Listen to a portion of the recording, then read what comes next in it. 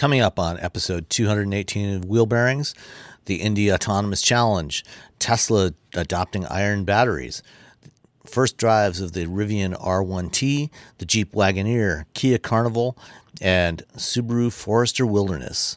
All that and more coming up next. Did you know you can support Wheel Bearings directly? Head to patreon.com/wheelbearingsmedia and you can become a patron today. Your contributions will help fund the platforms and tools we use to bring the podcast to you.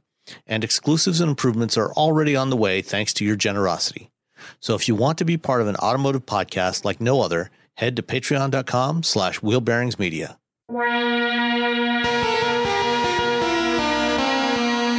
This is episode 218 of Wheel Bearings. I'm Sam Abul-Samad from Guidehouse Insights. And I am Nicole Wakelin from Auto Vital. And I am Roberto Baldwin from LifeWire. Excellent. That's a new one. Have you written? Yeah, I do a weekly EV column for them. So every week, usually on Friday, sometimes on Monday because sometimes things happen. I write a column for them. So I talk about how I want there to be those EV charging stations like they have in Europe at parking spaces along the street, where it's just a tower and you plug it in. Yeah, and you bring your own cable. I talk about how we leased our vehicle instead of bought, or we leased our EV instead of bought an EV, and how, because battery technology will advance and, battery degradation, which probably won't be that big of an issue since we're pretty good. We only charge up to 80%, and, I think we've DC fast charged it twice, maybe 3 times. I think the third time my wife went and she's like, to hell with it, and left. So, yeah, I don't think we're going to have a lot of battery degradation, but, we still did just in case we, some sort of lifestyle change, which in the next 3 years, that involves us driving further than, the 258 miles the car has. Yeah, I mean, that for most people, that's pretty rare to actually drive much farther than that. Who wants to go first today?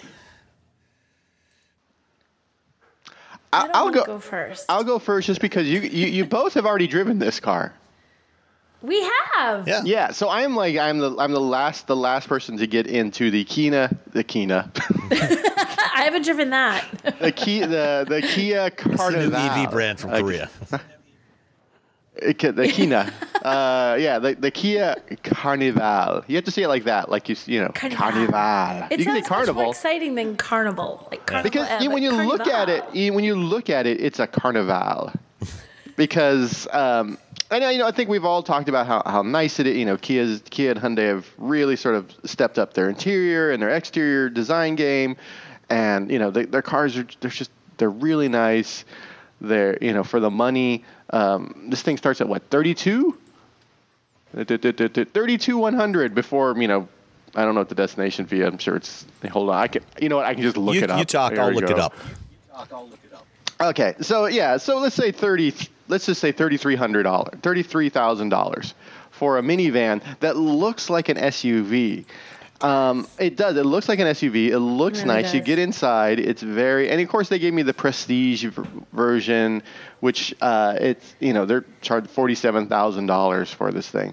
So is that the one? The Prestige has the captain's chairs, right? The captain's chairs, and it has the rear seat, the second row. Displays, so you can watch things in case you haven't bought an iPad in the last 10 years. So you can get rid of a lot of that. A lot of that sort of second row. Here's a screen, right?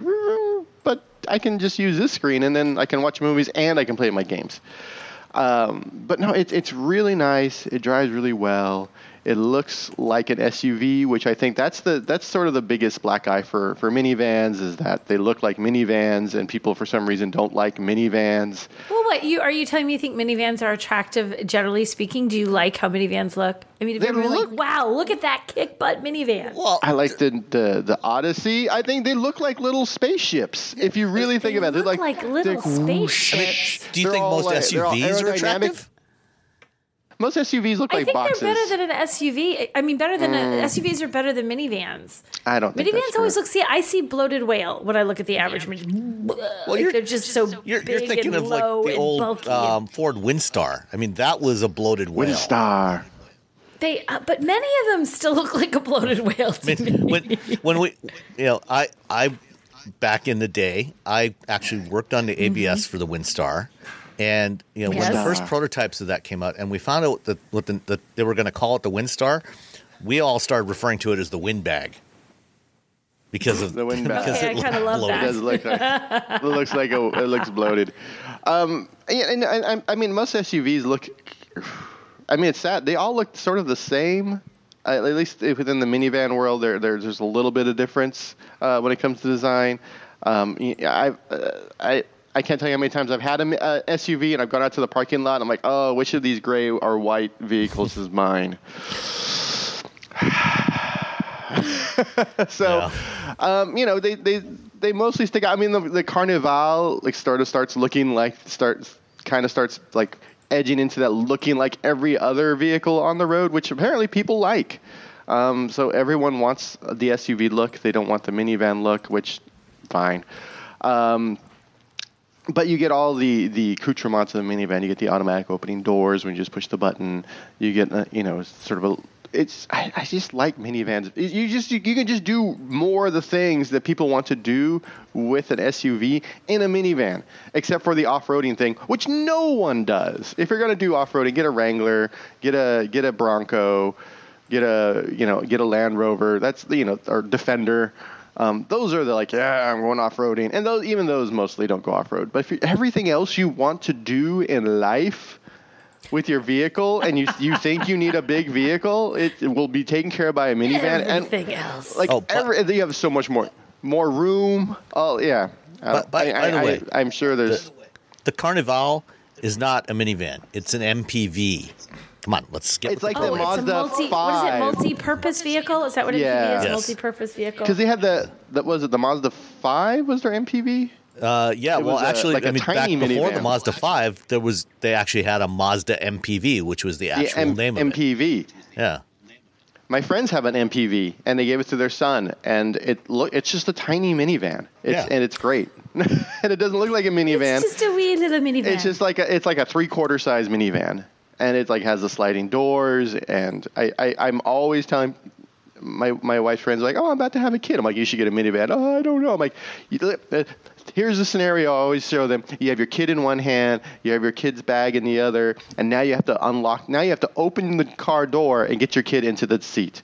You can either just have your keys in your hand and just hold down a button, and then the door opens and you can just unload everything into the car, or you can stop in front of your car, put the thing down, open the door, hope you're not parked too close to the car next to you, slide around, put your kid down, cinch them all up. You're hitting the car next. I don't know what you do with children. You cinch them down, right? Just strap them down. It's a couple of you just some bungee cords, a couple of No, actually, you just have you have Velcro onesies for your kids, and just put Velcro on your seats, and you just strap it right. And they just stick. Exactly. Just slap them into the car, throw the thing into the car. You have more room for more random children or friends. You always have that big giant bathtub essentially in the back. You can throw things in, and you can cover it up in case you're concerned, and it looks like it's floor level. If you get you can get Store and Go if you get the Chrysler Pacifica. Yeah, so the one I had, Stow and Go. You called it Store and Go. You've just invented. It's someone else's trademark. That's a whole different product, I'm sure. Ford can have Store and Go. Anyway, I picked up a friend of mine. Who's a musician, and we were going to band practice. And he's like, "What is this?" I'm like, "Oh, it's the Kia Carnival. It's because he opened I pulled up, and then the door slid open. He's like, "What?" Because he expected a minivan. He saw an SUV that turned into a minivan, like a Transformer. And he's like, oh, this would be a great band vehicle. There's so much room for activities. If you can't afford the Carnival for a band vehicle, the next best choice is actually probably the Ford Flex. Get a used Ford Flex. Because, it's basically the same form factor minus the sliding doors. Yeah. Yeah, that's sort of like weird little. I like the Ford Flex again because you could just put so many things. It's so much room for activities. If you're going to get something that you say, well, I need all this room, well, then get something that properly will give you all the room. Yeah. Don't get like, yeah. That's fair. But you don't have much of a choice at this point if you want a car. Like, what do you want a car? Yeah, we don't make those anymore. Here's an SUV. My brother-in-law, his car he's having troubles with his car because it's got too many miles and he's not nice enough to it. And he's like dumping all this cash into it. I'm like, why don't you just get a new car? He's like, because I can't even find a new car. None of the new cars I want are actually out there right now. He's like, I have to buy the base model, bleh. Or it's like, here's the one with $40,000 of options. He's like, I don't want either of those. I want the ones in the middle. So, yeah, because that sucks. Yeah, buying a car now is just the worst. He just spent almost $3,000 to fix up his 2011 Charger with 145,000 miles on it. I cringed a lot. I was like, "Really, John? Okay." That's another lease car you should. This morning, Charger, get that puppy on lease. When I was walking my dog this morning, I ran into my next door neighbor. She was out walking her dog, and she's got, excuse me, she's got.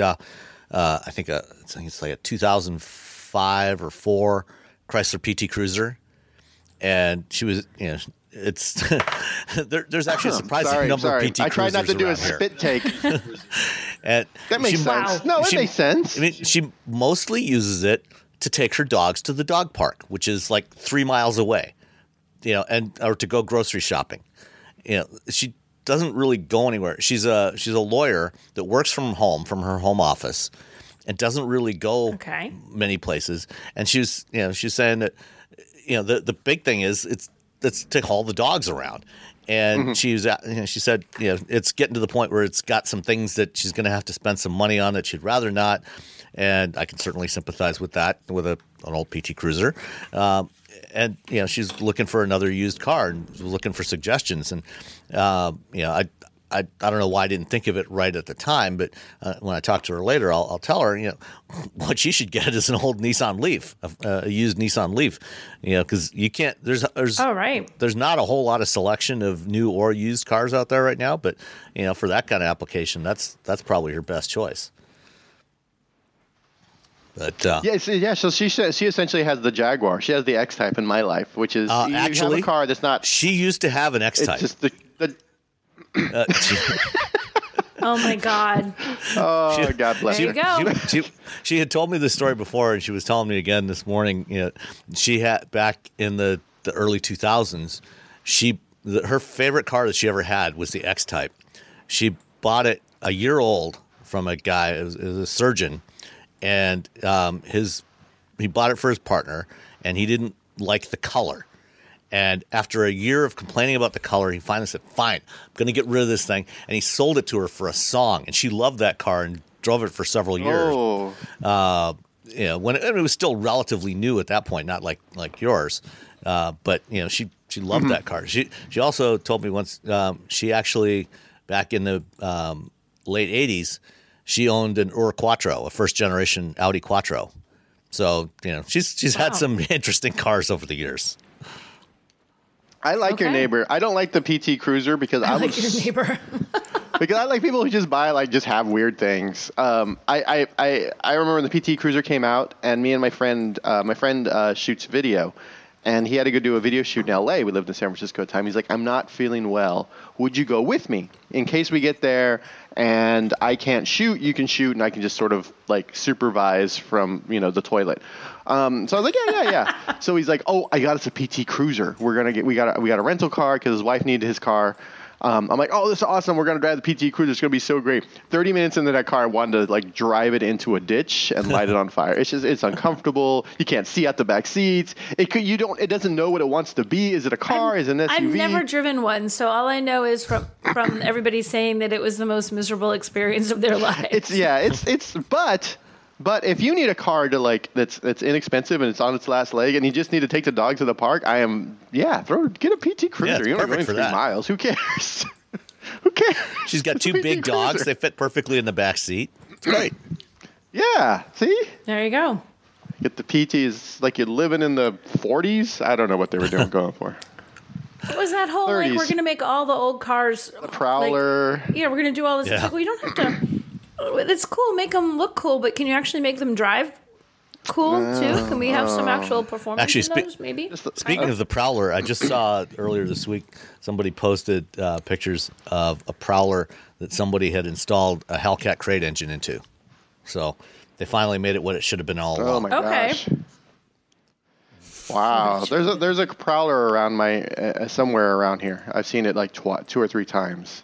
It's in good shape. I'm like, well, more power to you for buying that. I mean, it's different. No one else has it. Throw a, I think what's the answer? Everything LS swap. Yeah, pretty much. What's your answer to fix it? I don't know. LS swap, I guess. All right. Is that it for the carnival? The carnival, I should say. Yeah. The Carnival. We talked about You the gotta carnival say 30 it right, seconds. The Carnival. Carnival. I know, for about 30 seconds and kind of went on a tangent, but yeah. I just dropped I'll put this in the show notes, but I just dropped the Hellcat powered Prowler into the Slack. Oh, I want to see it now. What? Okay, yeah. See, that's legit. Yeah. Because, why not? Absolutely. Why not? All right. Sure. Why wouldn't you do that? Nicole, what did you drive? Yes. I went out to Oregon to drive the 2022 Subaru Forester Wilderness.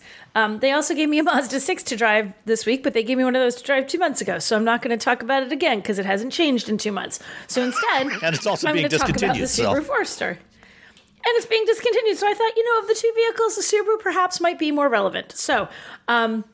So this is the Wilderness. It's a trim. They have it on the Outback already, and now they're putting it on the Wilderness. And although, Subaru's already got that sort of like, yeah, we're kind of the outdoorsy, we can go off-road a little bit, but we're not really like crazy off-road. This is taking it to like, well, we're a little crazier now. Now we can do a little bit more.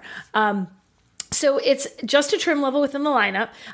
We drove it around, we took it off-road, and we genuinely took it off-road. Like, we really actually did drive it, which was kind of nice. Sometimes they say off-road and they give you a road. You're like, I could take a Camry on this, so this really doesn't count. But this one, they did a pretty good job.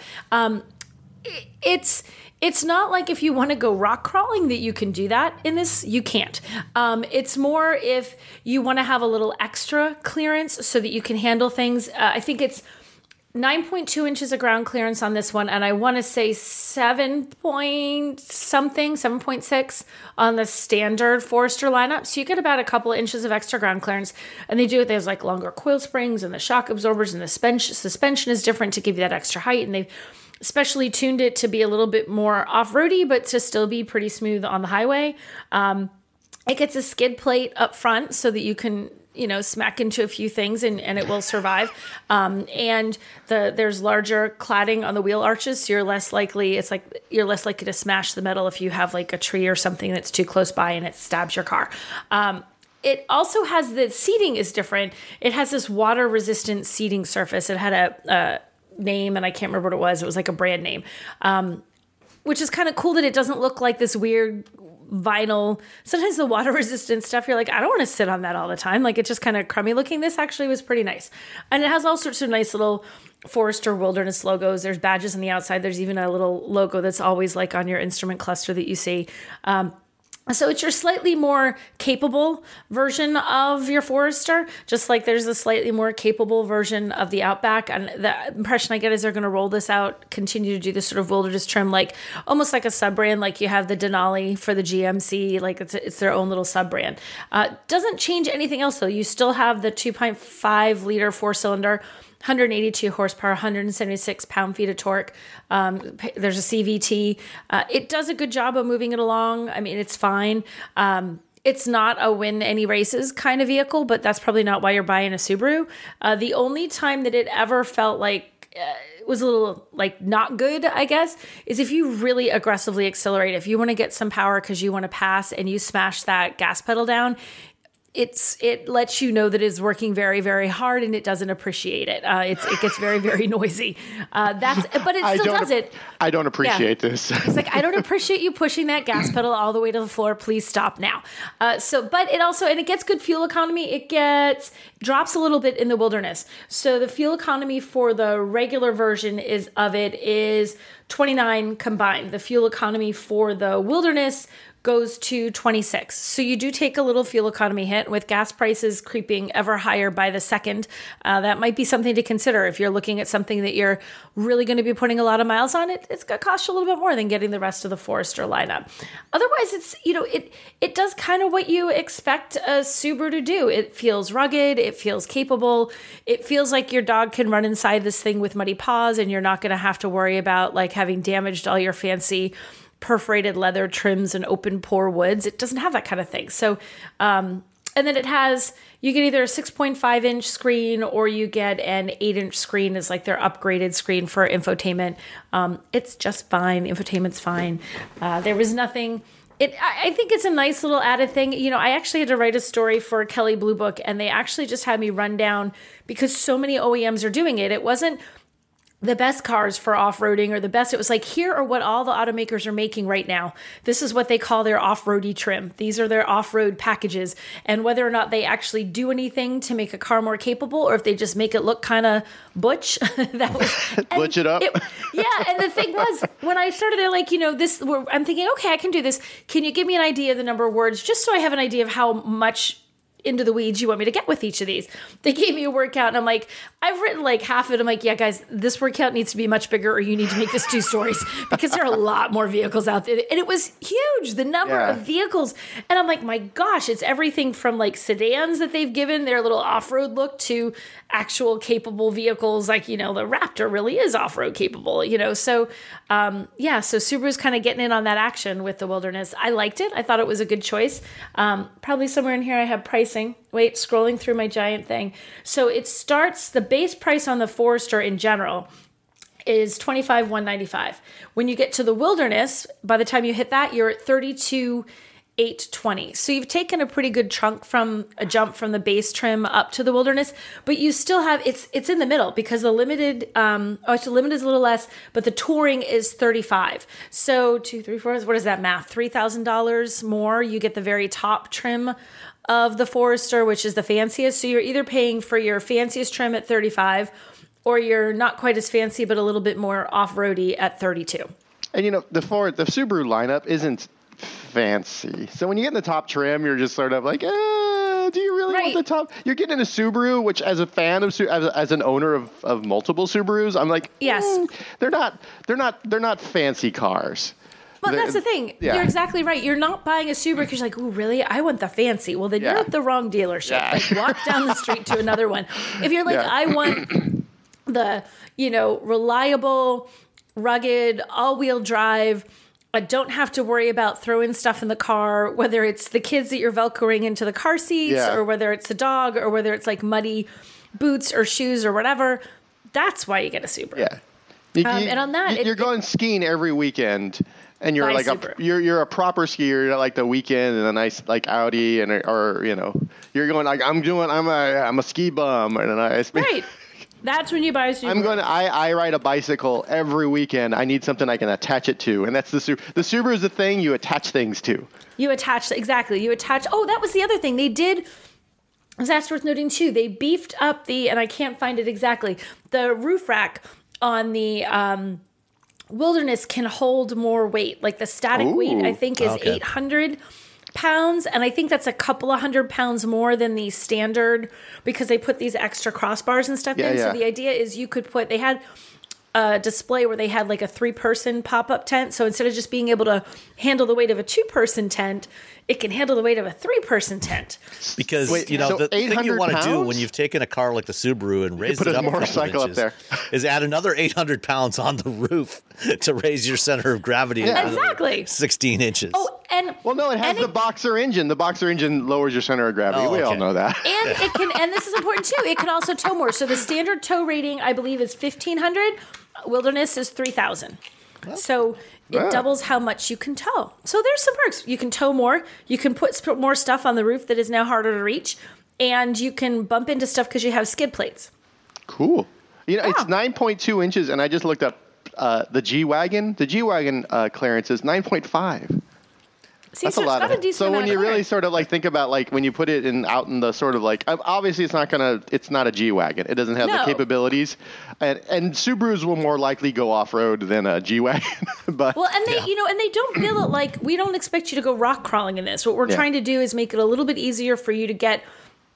If you're the outdoor adventurer type and you're like, oh, that road's a little rough, I'm going to have to walk my stuff down there. Oh, I can't quite make this. They're going to make it a little easier. You could handle. We went through some sections where there's a fair degree of articulation. Like we had one tire maybe 3 feet in the air, and it's fine. Like it is capable. And going downhill, they have the little X mode with that hill descent control.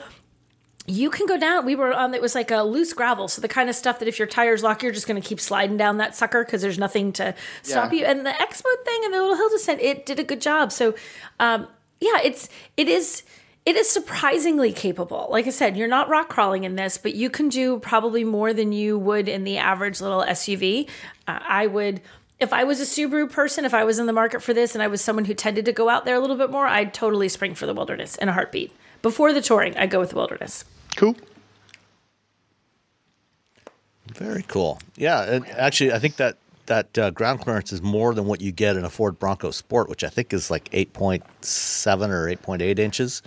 So, and that's nominally an off-road, rugged vehicle. So, right? You're getting quite a bit. I feel like this is the kind of thing you're less likely to. Even if you're not thinking, well, I'm going to do something on purpose a little bit more rugged than I would have if I didn't have this one, you're less likely to get yourself into the situation where it's like, I totally got this. Oh, crud. No, I don't. As you bottom out on something, that little bit of extra ground clearance is going to make going to make a difference. We had the course that we had you were going up and down some pretty decent hills with, some packed dirt that sort of had rocks sticking out of it, the kind of thing you just kind of have to pay attention to a little bit. And I was taking it pretty fast, and it was really well. It was fine. It was well mannered. It was easy to steer, and on dirt, the thing was absolutely phenomenal. Going high, like really going perhaps a little bit speedier than maybe it was prudent, but it was really, really fun. And it definitely felt like, okay, I would take this off road. I would genuinely, because sometimes they tell you can take a vehicle off road, and once you drive it, you're like, yeah, no, I would never really I would seriously take this one on an off road adventure.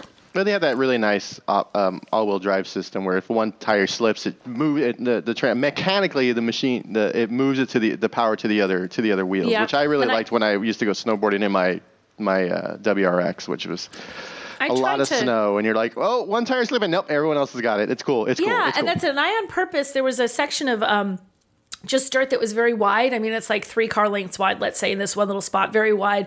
There's no one there. And I on purpose pushed a little hard. I'm like, I want to see if I can get it to break loose a little bit. And as soon as you do, it's like, nope. And it like puts you right back in. So it when it loses that traction, it takes like a heartbeat. And it's like, no, I got you, girl. This is fine. I'm going to send it all to the other tires. We're good here.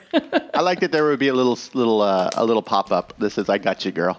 That's what it should say. I got you, girl. I got you, girl. We good. All right. This week I have had the 2022 Jeep Wagoneer Series 2. So this is currently sort of the closest you can get to a base Wagoneer until sometime next year they're going to launch a Series 1. So this isn't the Grand Wagoneer, which is the really, really fancy one. It's just the kind of pretty fancy one. And it's the cheapest of they've both the Wagoneer and the Grand Wagoneer are going to be available in Series 1, Series 2, Series 3 trims. This is the mid-level of the standard Wagoneer, and it's the 4-wheel drive. And with the launch of the Wagoneer, Jeep is clearly going even more upmarket than they already have been over the last decade. The rear-wheel drive Series 2, which I don't think they're actually building yet. I don't think they're going to start building those till after the first of the year. But the rear-wheel drive Series 2 Wagoneer starts at $69,440. The 4-wheel drive starts at $72,440. this is a big SUV. Ouch. It's not the biggest you can get. Your square footage is what you're getting. You're paying for like a really nice lots apartment. and lots of square. This is the McMansion of SUVs.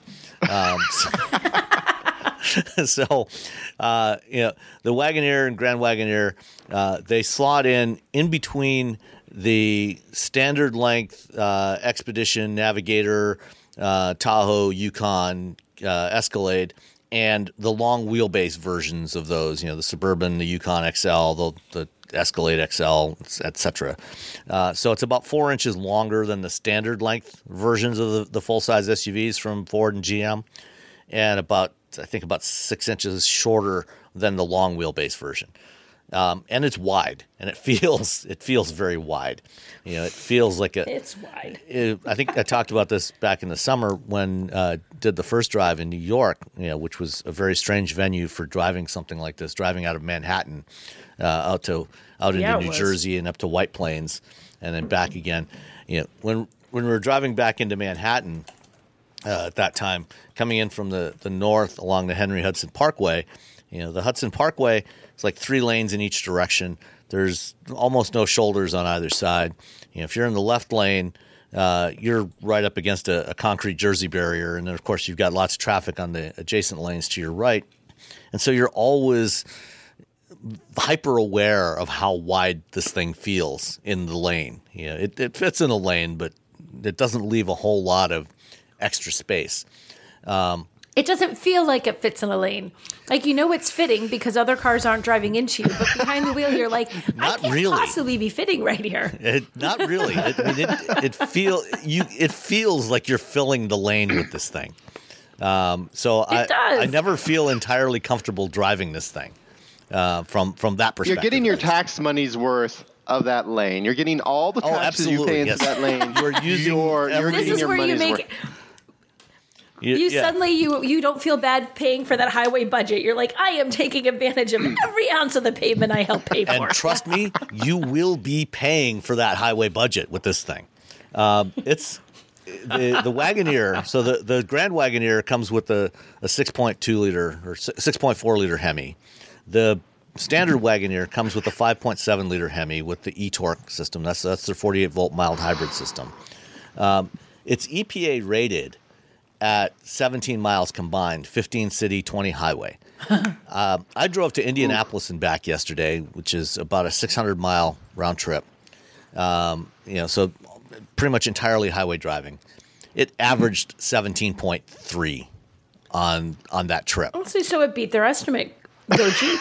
Well, it beat the combined estimate. The highway estimate is 20. So it fell a couple of miles per gallon short of the highway estimate. Oh, I'm sorry. You're right. And I'm assuming you probably had like cruise control or something on. I put it on cruise control, adaptive cruise control. And, it was, I wasn't driving significantly over any posted speed limits. I wasn't going 100 miles an hour. I was driving with the flow of traffic. 5-10 miles. Okay, so fair. That's tough. So, that's it. It is a thirsty beast. I stopped on the way back to fill it up. It cost $82 to fill it up. And that's 24 gallons of gas. God. And that's with regular. If you're putting in premium, if you decide to put in premium, you're really going to be paying. So what does it does it recommend premium on that, or does it recommend regular? I think it actually recommends mid-grade. I put you on the spot. Yeah, I think it recommends mid-grade. All right. But I didn't see that on the car when I was filling it up last night. I opened it up, but I didn't see anything there specified. At any rate, aside from the sheer size and its thirst for fuel, this is actually a really nice vehicle. I mean, if you're going to take a long road trip, and if you're going to drive cross country or something, aside from how much it's going to cost you to drive cross country, it's actually a really nice drive for a long trip. I said it's about 4 hours from here to Indy, and it was very, very comfortable. It's a very smooth ride. The one I had was equipped with the optional the convenience group, the $4,000 convenience group, which includes things like heads-up display, heated second-row seats, the Quadralift air suspension. So with the air suspension, it is very, very comfortable. And it raises and lowers the vehicle. So when you put it into an off-road mode, it'll lift it up and give you extra ground clearance. I don't know off the top of my head what the ground clearance is. When you get out, it'll lower it down so it's easier to get in and out of. So that's all really nice to have. It's got traffic sign recognition, manual window shades in the back, things like that. So all the good stuff you would expect at a $70,000 plus price point. The infotainment system in here, it's the new Uconnect 5, which is an Android Automotive based infotainment system, but unlike the Polestar and Volvo that we've talked about before, Stellantis has opted not to use Google Automotive Services, so you don't get the Google apps, you don't get Google Maps. It uses TomTom for maps, uses Amazon Alexa voice services for voice control, which actually works quite well. I was impressed. I tried, doing some voice commands, to raise and lower the temperature. If you say, hey, Miss A, I'm cold, it'll raise the temperature a couple of degrees, or, do the reverse as well. It did a good job with recognizing inputs for navigation, things like that. There are some apps you can download for things like Domino's and I think a couple of different gas station chains, things like that.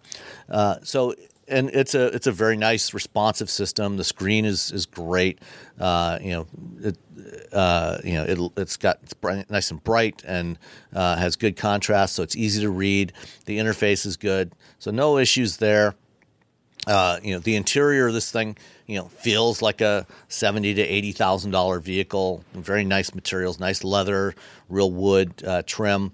I prefer open pore wood trims if you're going to use that, as opposed to the glossy wood that this one had. And you can get that those are options, on the various Wagoneer trim levels. But that's just a personal preference. Customer can choose what they want. For a big 3-row full-size SUV, this thing's got lots of hauling capability for people, for stuff, for trailers, and it goes. It's surprisingly quick. For a 3-ton SUV, not as quick as like a Hummer or a Rivian, but it's not electric yet. So it's based on a heavily modified version of the Ram 1500 platform, because it's got independent rear suspension. I think the front suspension is largely similar to the Ram pickup. So it's a body on frame like the big Ford and GM utilities. This one did not have the rear seat entertainment or the optional passenger side screen, which you can get. The passenger side screen is, I think, about $1,200 if you want that. So the front passenger gets their own screen that has a filter on it, so the driver can't really see it.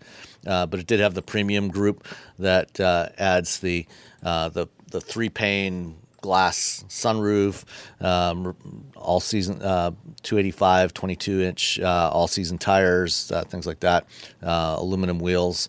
So very, it feels like a very premium vehicle, and I think it'll be a strong competitor to the likes of the Escalade and the Yukon Denali and the Navigator in those segments. And as long as you're willing, are able to handle a vehicle that large, it's not a bad choice. The total bottom line price on the one that I've got in the driveway right now came to $80,835, including delivery, and I believe that's a $2,000 delivery charge on that. So, Stellantis is really taking the lead on ramping up the delivery charges. Not cheap. But if you're looking for something like this, it's worth a look. You can also get something in a similar size to this for a lot less from Ford or GM. I don't know what the pricing is going to be on the Series 1 yet when it comes out. I don't think they've announced that. I think you'll be able to get a rear-wheel drive Series 1 closer to the low 60s. So it's going to be somewhat more affordable. But it's What do you guys think of the design of the Wagoneer? I like how it looks. I mean, it's like the exterior design, it's huge. I mean, it does feel like this giant beast of a car, but I think that's who they're trying to. I don't think they're trying to be delicate or understated or reserved or modest in any way, shape, or form. I think it sort of fits with what the sort of the aesthetic of that vehicle is, and I do like how it looks. I'm totally cool with how it looks on the outside. I like the inside too, though. I think it looks the interiors on this because, and I'm gonna mix it because we had the Wagoneer and we had the Grand Wagoneer last time I drove them. I'll be seeing them again on Tuesday because I think they're bringing some here. But the interiors just are gorgeous. They're beautiful. Like the design and the look of the interiors. I know you know the open pore wood thing aside, they do such a good job of creating a feel inside those cars. The design of the interiors with the materials and the colors and the trims, and when they have they have this one. Was it called Blue Agave? Blue, yeah. I may have messed it up, but it was that. And like blue, you're like, what is it, 1982? No, this blue is absolutely, it's stunning. And it's this lighter blue and there's little bits of tan trims. They make an incredible interior. Like they knock it out of the park. So I liked how it looked. I had no problems at all with how it looked. The front is very much Wagoneer. It's funny because I put my hand up to the screen, and if you cover up the front, it's just any other. Like going back to the SUVs, all SUVs sort of look the same. And the one I have is white, so that makes it even worse in that respect. Oh yeah, so then it sort of looks like everything else. But I like the updated version of the that Wagoneer grille. It's not overbearing. It's not a giant pickup truck grill, which I don't know why people insist on having essentially billboards in the front of their car now. But whatever. That's a whole other thing. You could rent that space. That's what it is. It's a potential income opportunity. It is. Yeah. They're like, oh, what do you got? A Ford? Oh, you know what? You ever think about advertising your dentist's office in the front of my truck? No, I think it's definitely going after that Escalade look and feel, and but you're going to have that sort of different grill. So it's sort of But if you look at all of them from the side, you're like, what is that? Wait, which one is that? Wait, hold on. Yeah. Yeah, don't the do Blue this. Agave. Is what I'm saying. Don't close one eye and then put your hand over the front, because then you're like, oh wait, hold on. I mean, it does have that little cutout, that little slight cutout in that rear window. That very behind the A, B, C pillar. How many pillars are? F pillar, G pillar. Wait, how many pillars are on this puppy? Unfortunately, I haven't had a chance to get into the Wagoneer or the Grand Wagoneer as of yet. So I did it have the Macintosh? This one did not have the system? Macintosh audio. It had the base Alpine audio system. So just a mere Alpine. Makes a good audio system. Yeah. No, it sounded good. And it's not as... I got Alpine in my Jaguar. I'm just saying. Yeah. It's no Macintosh Labs, but, it'll do. Yeah. Yeah, I think the Macintosh, you have to go up to the Series 3 to get the Macintosh. And the Blue Agave interior is only in the Grand Wagoneer.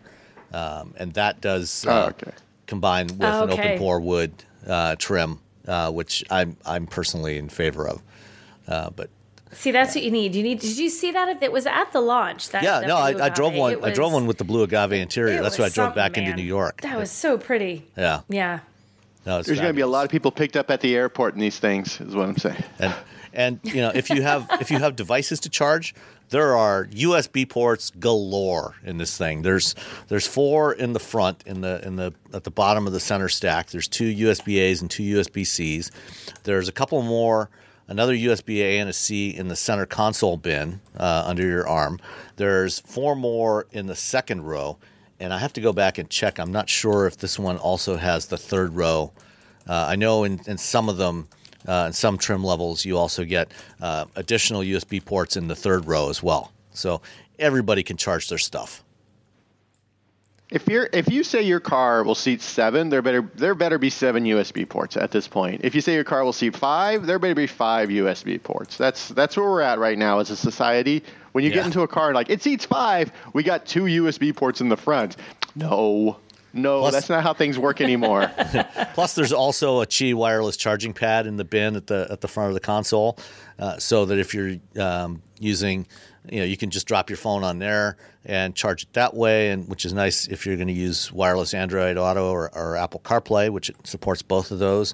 So you don't have to mess around with a cable, as long as your phone, of course, stays properly positioned, at the optimum spot to actually continue charging. But that's not a Stellantis unique problem. That's just a wireless charging issue. That's just a cheat. Yeah, Right. ours doesn't work in our Hyundai. We have to take it in and get it fixed. It's just never worked. My wife's like, "What the hell?" I'm like, "Well, we'll take it in when you don't have to go to." Yeah, it's just never turned on. We're just like moving things, taking cases off, sliding it around. I'm just like, "All right, I got to take this back into this." But it's not a thing where we're like, "Oh, maybe no." they forgot the chip. Yeah, maybe they forgot the chip. Like, "Oh no, hold on, we got to order a guy. We got a guy. We throw a Raspberry Pi in there. There you go. It's fine." It's working. No one will ever fine. know. It's good. It's good. Just sticking out like some sort of wacky Rick and Morty like thing. All right, so $80,000 Grand Wagoneer Series 2 4x4. Very nice, full-size premium SUV if that's what you're in the market for. I did a quick Okay. look at the gas station nearest my house. That's a Chevron, because I typically only get gas at Chevron because I'm Yes. fancy that way. And the mid-level, and this is California, Northern California, mid-level Chevron gas to fill this thing is like $118. Oh God. So, that's why I have an EV.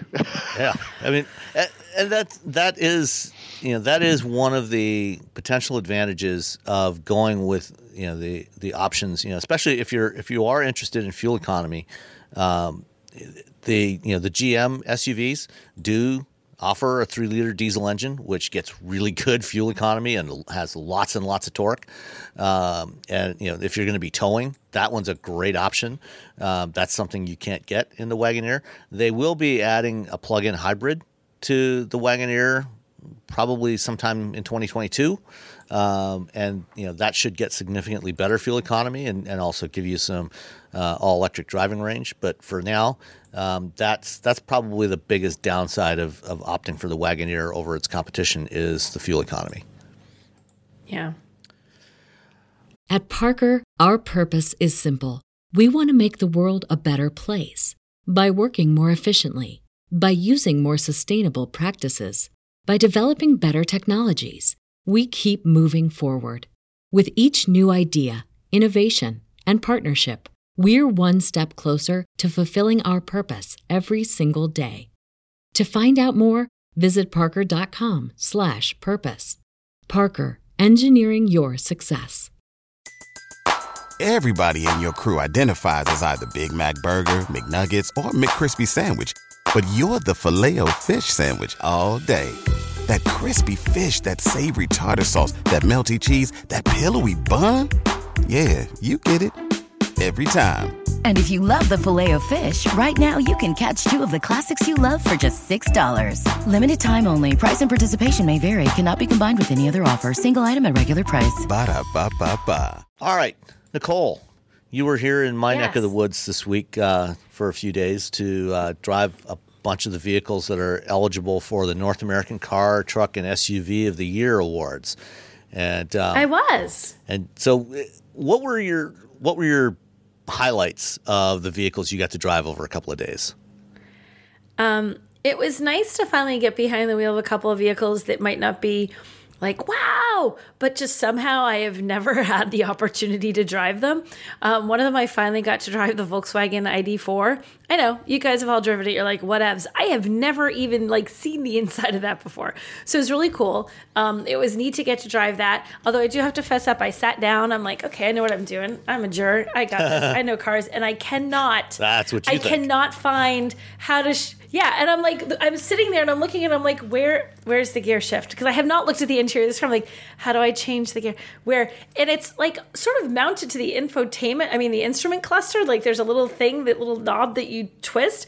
But if you happen to have your seat positioned exactly right, that little knob is completely obscured by the steering wheel. So as you stare forward, you're like, I don't know how to put this in drive. And I literally am like doing like lean left, look down, lean right. And I'm like, oh, there it is.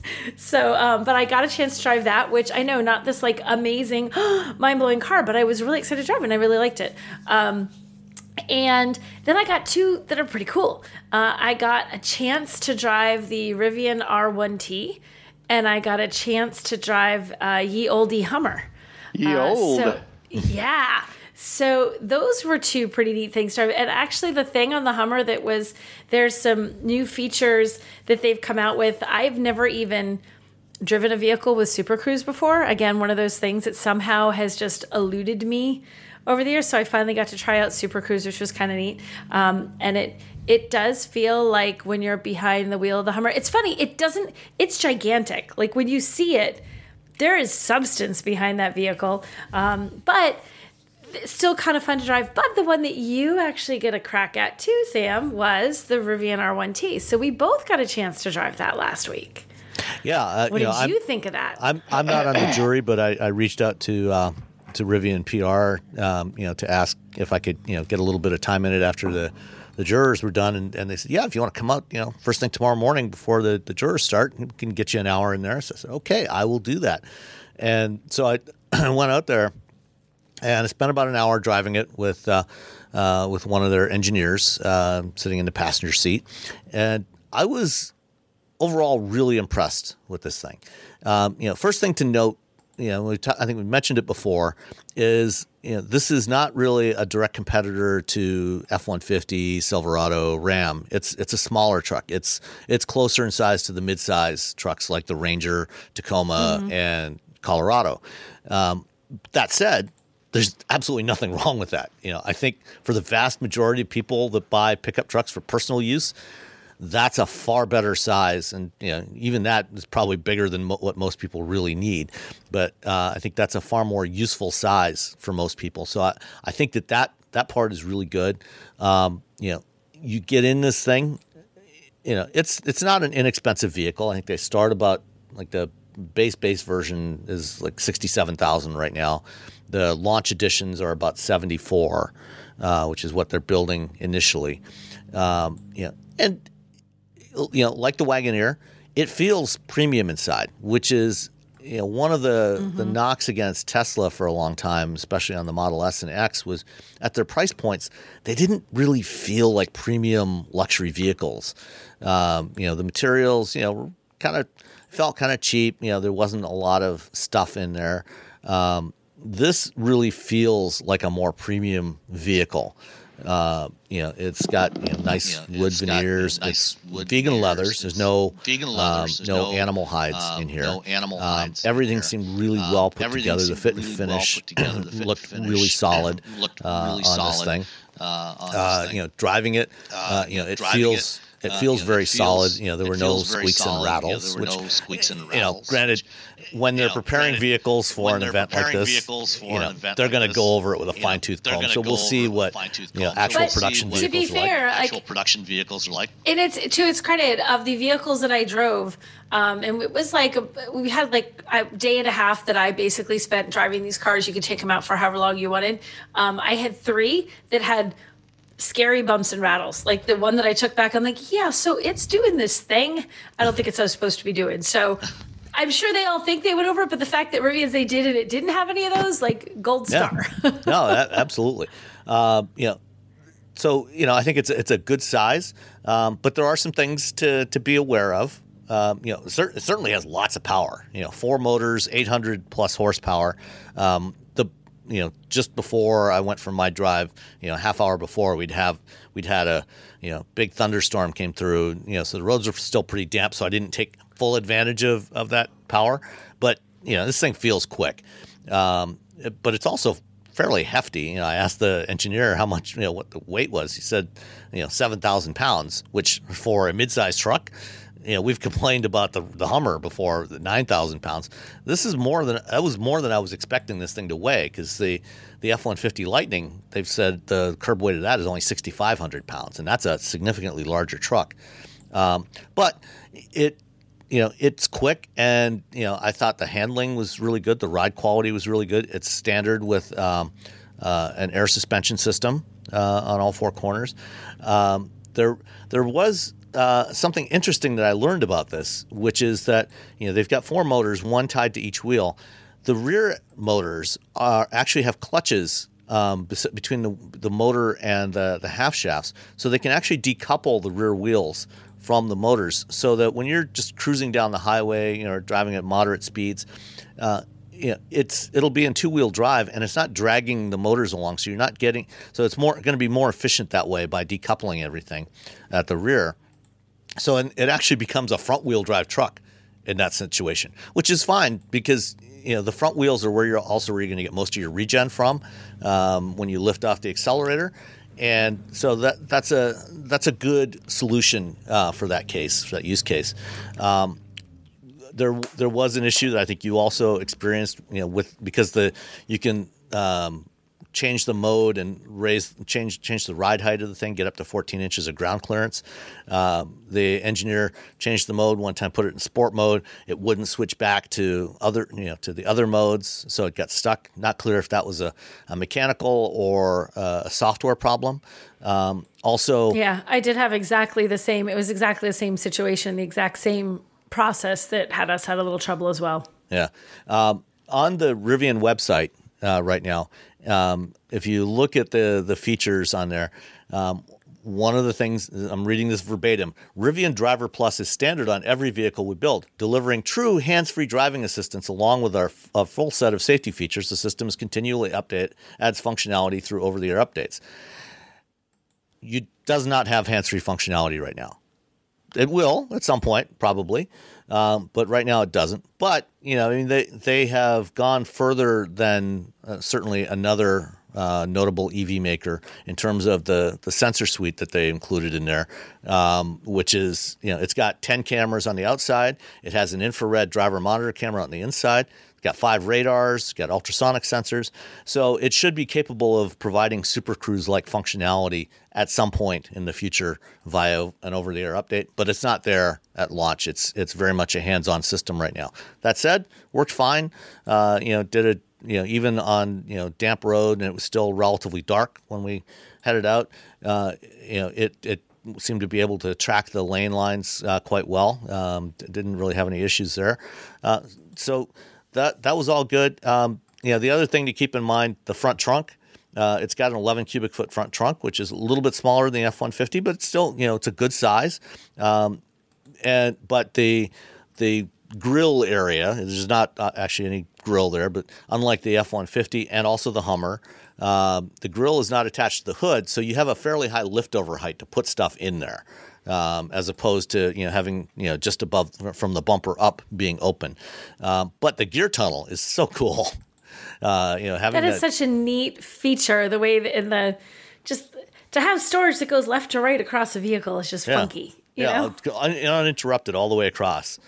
So that's really cool.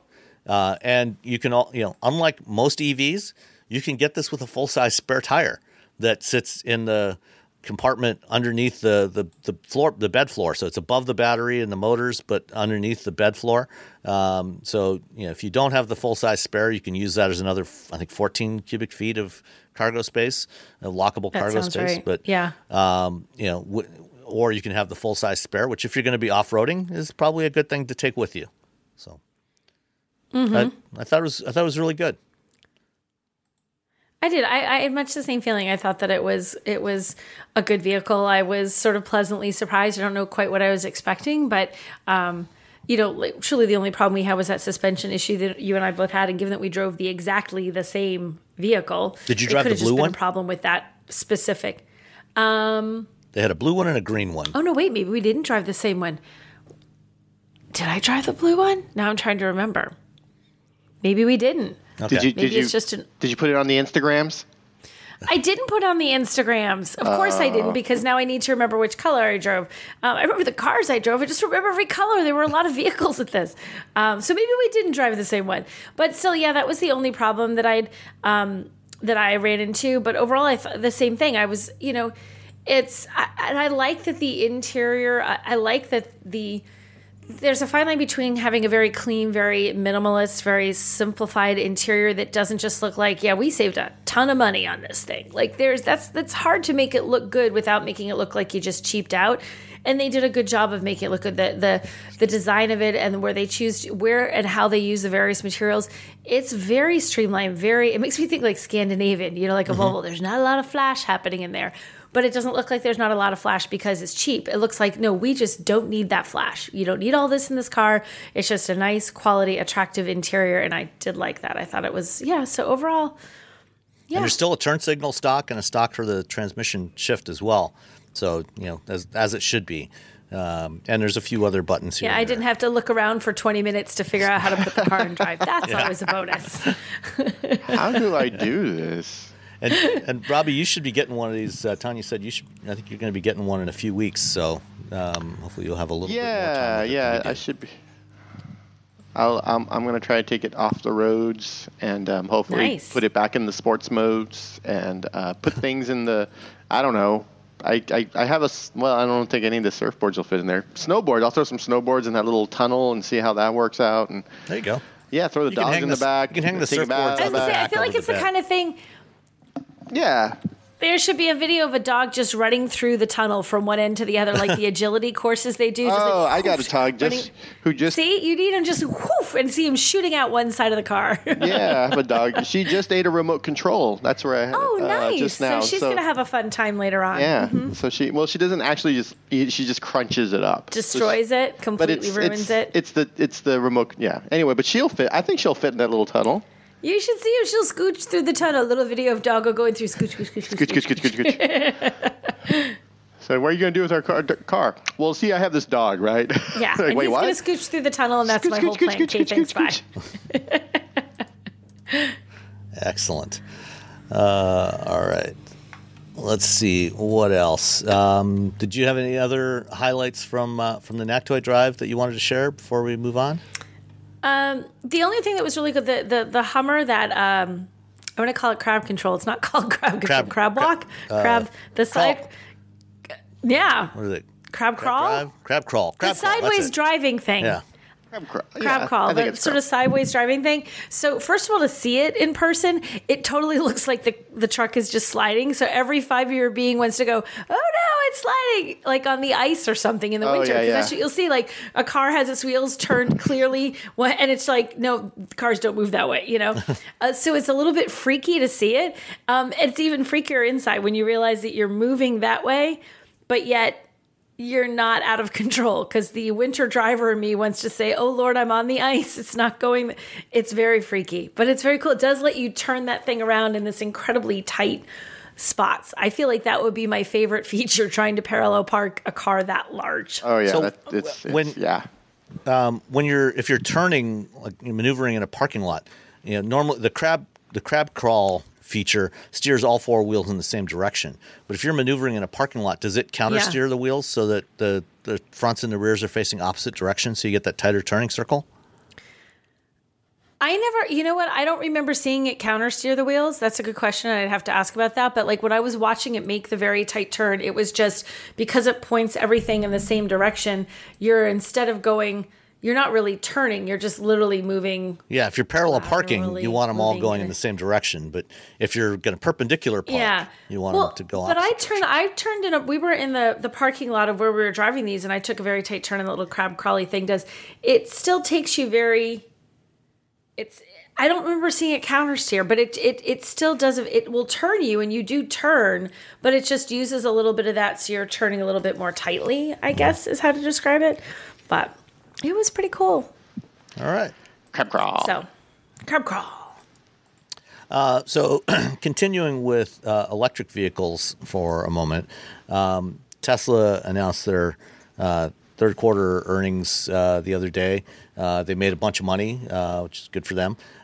Interesting thing, though, out of that was they announced that going forward, they are going to switch to using lithium iron phosphate batteries globally on all their standard range models.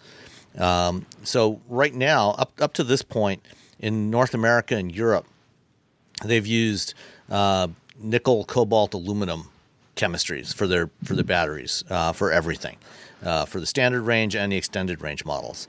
In China, they have been, since they started production in China for the Chinese market vehicles, they've used lithium iron phosphate batteries, which iron phosphate, compared to the nickel-based batteries, iron phosphate is a lot cheaper, and it's also a lot more durable, but it has less energy density than nickel chemistry. So you get about roughly 40% less capacity from a similarly sized iron phosphate battery than you do from a nickel battery.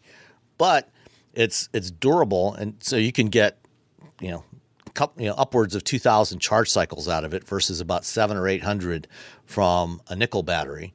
And when back at their EV day last year, or their battery day last year, Tesla alluded to the fact that they were going to probably shift to using using iron batteries for their low entry level models, and they also they've also talked about the idea of having a 1,000,000-mile battery. And when they talk about 1,000,000-mile batteries, this is what they're talking about: is the iron phosphate batteries. They've been used in the past, and particularly in China for low end EVs, for shorter range EVs that are lower cost, because they cost a lot less than nickel batteries, and they're going to start using those globally for the standard range models. So the ones that get 230, 240 miles.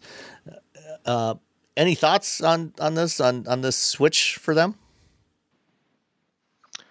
We need inexpensive EVs. That really comes down to it. If you can get 250, 230, 240, and you can get it down in the 20,000s before any sort of weird tax incentive, whether it be federal or state or local or whatever, we need cheap EVs. And if this is how they do it, and they can still give that 250-ish range that everyone has come to the agreement that that's good enough, then more power to them. Yeah, I was scanning through that story, Sam. How much does it say? How much of a percentage reduction you're going to get in range, on average, compared to comparable? Well, what you'll get is it significant? What you'll get right now is you'll actually get about the same range. So I think the standard range plus Model 3, the standard range plus Model 3 is rated at 262 miles. So you'll probably get somewhere between 240 and 260 with the iron battery. But because it has less energy density, like right now, if you buy the standard range Model 3, you actually get a smaller battery. It's got fewer cells in it, so it's a little bit lighter than the extended range model. With the iron battery, it's going to get that range, it's going to have a bigger battery. So it's going to be closer in weight to the extended range battery, which means you might give up a little bit of performance, a little bit of acceleration performance. The other thing with iron batteries is they also don't perform as well in cold weather. So if you live somewhere like New Hampshire or Massachusetts or Michigan, and you've got cold winters and you're thinking about buying one of these, you might want to stick with the extended range models that get you a little bit better range in cold weather conditions than what you're going to get with an iron battery. But otherwise, the iron batteries are great, like I said, for durability, for safety. They're a lot more stable. You can take a lithium iron phosphate cell and stick a nail through it, and it's not going to have a thermal runaway the way a nickel battery does. So it has advantages and disadvantages. So depending on your circumstances, you might prefer the iron battery. I think I'm with Roberto on this. If they can make it cheaper and more affordable and help bring down prices overall, that's a good thing. Even in the end, even if we're going to be losing a little bit of range, especially where it's cold, because you got to make some of these vehicles a little bit more affordable and a little bit more mainstream. I know they're mainstream, but they're not really. Not enough people are buying into it yet, even though people aren't afraid of them, I guess. But to make it more affordable and more attainable for more people, I think that's a good thing. Yeah. And if it gets other people to sort of push them to make, because I know Volkswagen's really trying to get something in the 20,000 range, and so between the And two of them, if they that's can probably get going to everyone use else iron sort of in there. batteries. Other automakers have also talked about their plans to incorporate iron batteries for entry-level models. In the case of Tesla, I don't expect that they're going to lower the price because, in fact, just this week they actually raised the price on the Model 3 and the Model Y. So the standard range Model 3 rear-wheel drive now starts at $44,000 before delivery. It went up about how much of an increase was that? It was about $4,000. So $4,000. It's not that affordable. Hopefully, maybe when they do launch the iron one, it'll be a little, they'll drop the price back down again. I mean, Tesla often raises and lowers their prices, on a whim. So maybe we'll see them lower the price again when they start doing the iron batteries. But for now, they have just raised the prices. So we'll see. Let's see what else. I think that's it. Okay, nothing else on that one. Let's see. The reason I drove to Indianapolis yesterday was to attend the Indy Autonomous Challenge, which is a student design program. There's a bunch of different design competitions for engineering students. There's things like Formula SAE, SAE Baja program. There's one that they do with electric snowmobiles. They do all kinds of different stuff. The Indy Autonomous Challenge was announced about 2 years ago. The goal with this one is to build a self-driving race car. What they did was they used Indy Lights cars, which are based on the Dallara IL-15, and they have equipped them with a bunch of sensors and compute and the actuators necessary to steer the thing. And they gave them to a bunch of university teams of engineering students to develop the software for these. And they did the competition yesterday at Indianapolis Motor Speedway. Of the 9 teams that made it to the final, 4 actually completed the challenge, and the top 3 of those went on to the final shootout. Just for reference, in Indy Lights, they don't currently race the Indy Lights cars on the Indianapolis Oval, but when they did in the past, average speeds on the lap times were about 195 miles an hour. The fastest car yesterday hit about 155 miles an hour on the front straight, which is pretty good. And they think they averaged the average speed over 2 timed hot laps was about 135 miles an hour for the winning team, which is pretty impressive. There were a few spins, a few crashes. The team from MIT, that their car went out of the pits, and on the warm up lap, coming around turn 4 at Indy, about to take its first hot lap. It suddenly made a left-hand turn right into the inside pit wall and crunched the left front corner. I feel so bad when something happens. Like, clearly there's like a catastrophic failure. These teams were working so hard in this for so long, and it's like, oh, he didn't even get out of the gate, essentially. Yeah, the teams didn't actually get access to the cars until about 2 months ago. The MIT team, I think, actually only got theirs about 6 weeks ago from the conversation I had with their team captain. So they didn't have a lot of time with the cars. Most of the work they did was in simulation. But over the last several weeks, they've spent multiple days at Indy and at Lucas Oil Speedway in Indianapolis, a smaller track, trying to fine-tune these things. And they were considering what they were trying to do, the speeds they were running. It was fairly impressive, but there's clearly still a lot of work to do. But I'm curious, are either of you interested at all in racing? And if you're interested in racing, are you interested at all in autonomous race cars? I am not someone who follows racing as a rule, but I do think the idea of having autonomous cars racing is it's totally different than having a driver in the car, but there's still someone presumably at this point monitoring things and making sure it's more a technology thing instead of a feats of skill thing on the part of a driver. I think it's kind of cool. The only racing I actually follow is that Netflix series about F1, and that's it. I really don't.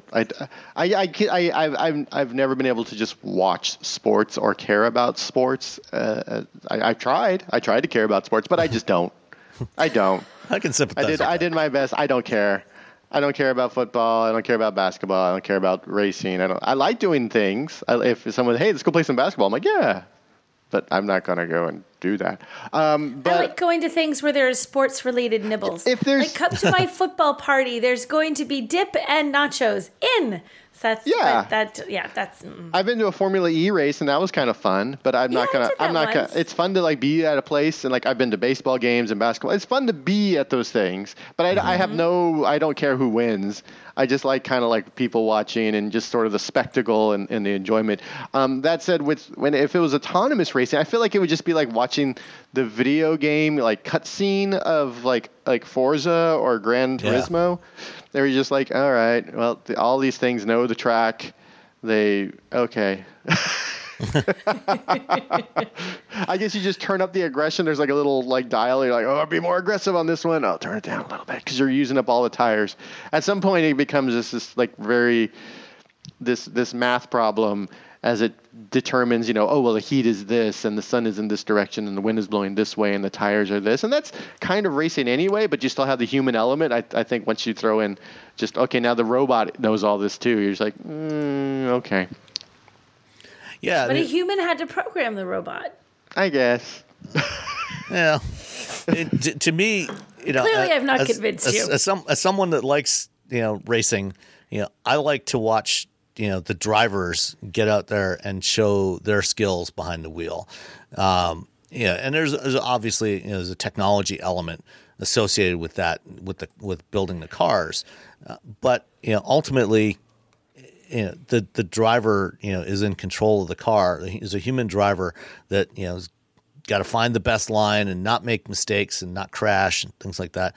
And as an engineer, I like the idea of something like this, as a competition for engineering students, as a way to hone their skills and develop their skills, developing the software and the hardware and everything. I think it's great for a student engineering competition, but as something for as a sport, I have absolutely zero interest in autonomous race cars. Like there's out in Sonoma by you, Robbie. There's they do the annual self-driving race cars thing at Sonoma Raceway every year.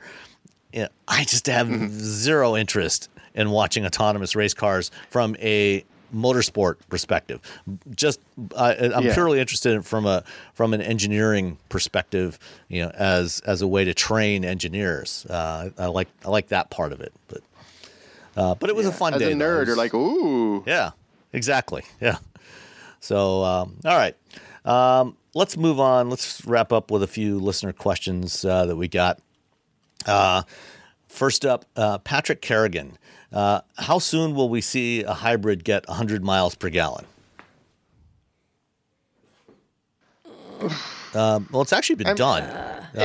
Remember the Volvo, or not the Volvo, the Volkswagen, was it the XL2, that two-seater that they built a few years back? It was a little teardrop-shaped thing, tiny little car, and it had I think a 2-cylinder diesel engine and a hybrid, and it actually got something like 215 miles per gallon. Realistically, so there you go. You can do it. For something that people are actually going to want to drive, something that more than 100 people are going to want to buy. Yeah. It's not really that practical. And the reality is, once you get past about 40 miles per gallon, the actual amount of fuel you save, it's diminishing returns. If you look at it in terms of fuel consumption, how many gallons per mile or gallons per 100 miles you're using, the improvements, the reductions in actual fuel consumption you get diminishing returns. And so the difference between something that gets 50 miles per gallon and something that gets 100 miles per gallon is actually starts to get vanishingly small.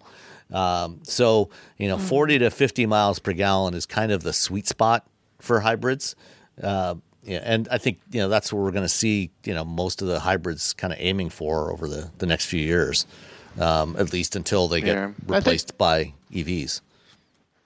Yeah, I think that the bigger thing is like how many miles can you drive in EV mode? Because I think for the most part, when we're driving, like doing our daily errands, if you can cover all that in EV mode, then you're like, all right, I'm golden. You just plug it in at night, you're ready to go.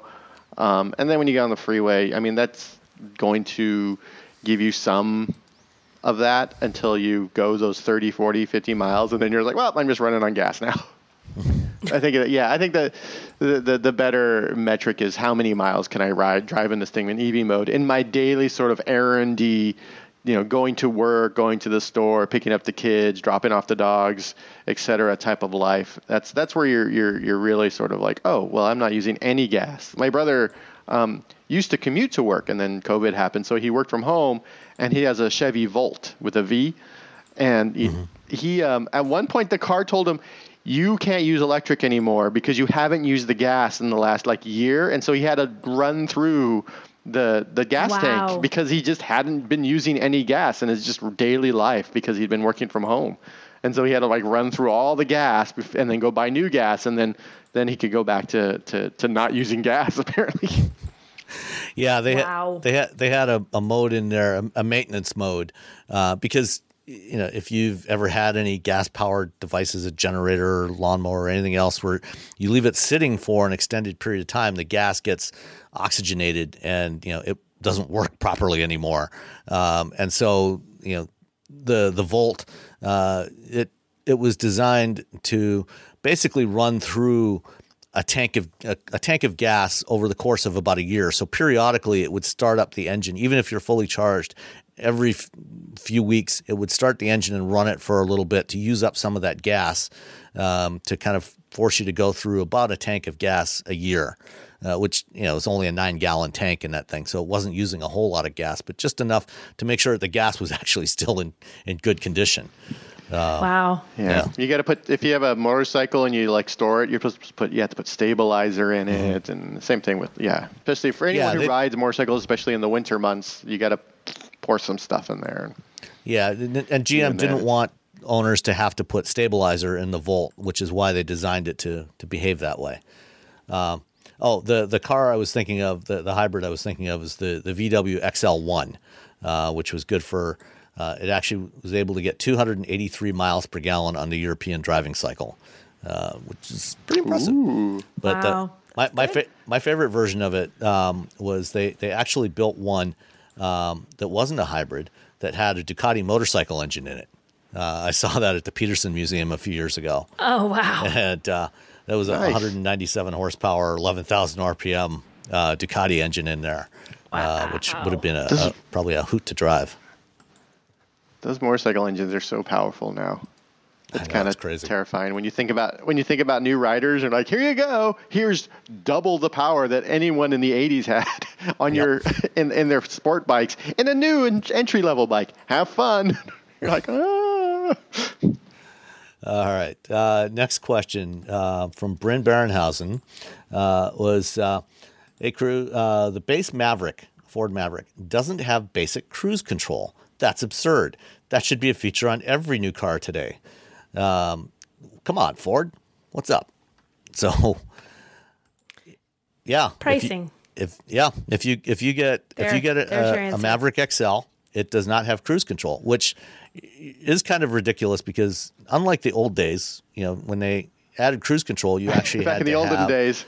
Yeah, you actually had to have an actuator that would, pull on the throttle cable and, do all that stuff. So it was actually adding more hardware to enable cruise control on those vehicles. And there was a cost associated with it. On modern vehicles, they all have by-wire throttle and braking. So everything is there. The only thing that's actually missing is the switch on the steering wheel to enable the cruise control. And, if you step up to an XLT Maverick, you do get cruise control.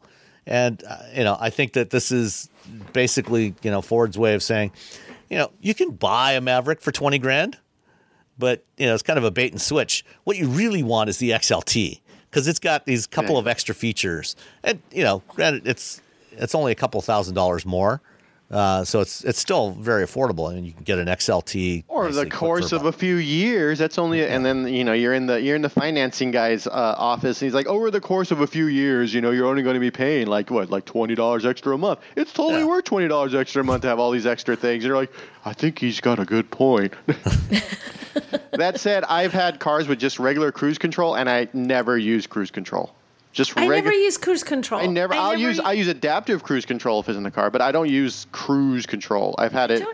I'm not a cruise control person. Because it's just sort of, I'm just going to drive into something. I just don't. Yeah, adaptive cruise control, yes. Regular cruise control, nah. I remember my 90 Honda Civic, though, when you use cruise control, you could feel the accelerator pedal moving. I'm like, ooh, this is cool. Oh, geez, really? It was really cool. And then I would just turn it off because I'm like, I don't trust this. I'm just going to run into the back of something because I sneezed or whatever. I'm going to run into the back.